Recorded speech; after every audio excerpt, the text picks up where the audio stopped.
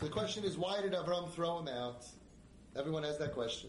So there's many answers. The first answer is that the Chazon Ish said, Ein lemedim mikoydem matan Torah. Period. You can't learn from koydem matan Torah. After matan Torah, every Jew could be saved. Before matan Torah, Yishmael could not be saved. Okay. He wasn't even called Zera. He was a different category before matan Torah. After matan Torah, every Jew could be saved. There's no such thing. Ever. Ever. The other reason is, because if it was to teach us what to do, then Yitzchak would have done the same thing with Esav. Why didn't Yitzchak throw out Esav if he saw Avraham throw out Yishmael? The answer is because it was not a limud l'dairis. Thirdly, when he threw out Yishmael, he threw out Yishmael's mommy also. So throw out your son and your wife. If you can throw out your son and your wife, okay, we can talk about it.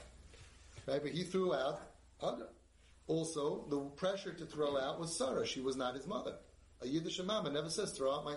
I get calls. A Yiddish mama says, I got to throw out my kid. I got to cut him out. I got to lock the door. Sarah wasn't Yishmael's mommy. A Yiddish mama should throw out a kid? Unheard of. And here's another reason that I came up with that I think is maybe emes. Avraham Avinu kept Kol HaTorah. How did he keep Kol HaTorah before it was given? So Chazal tell us, because his Eivarim, he was just in sync with the will of Hashem. He was so in sync with the will of Hashem that without even being told what to do, he knew what to do.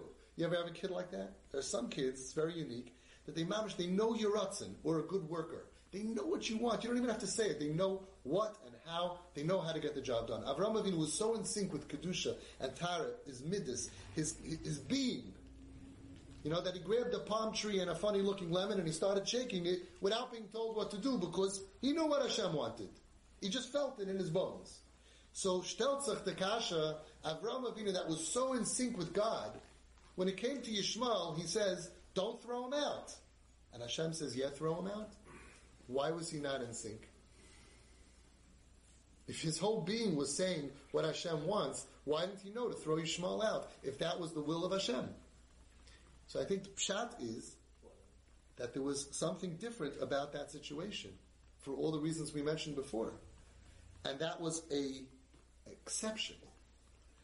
Because be'etzem, the Torah in Avraham Avinu, everything inside of him that understands the will of Hashem came to the conclusion, you do not throw out a kid. Hashem said, this is an exception. Because of all the other reasons, you have to do it. But if it would have been what you do with a kid, Avraham Avinu would have felt it on his own.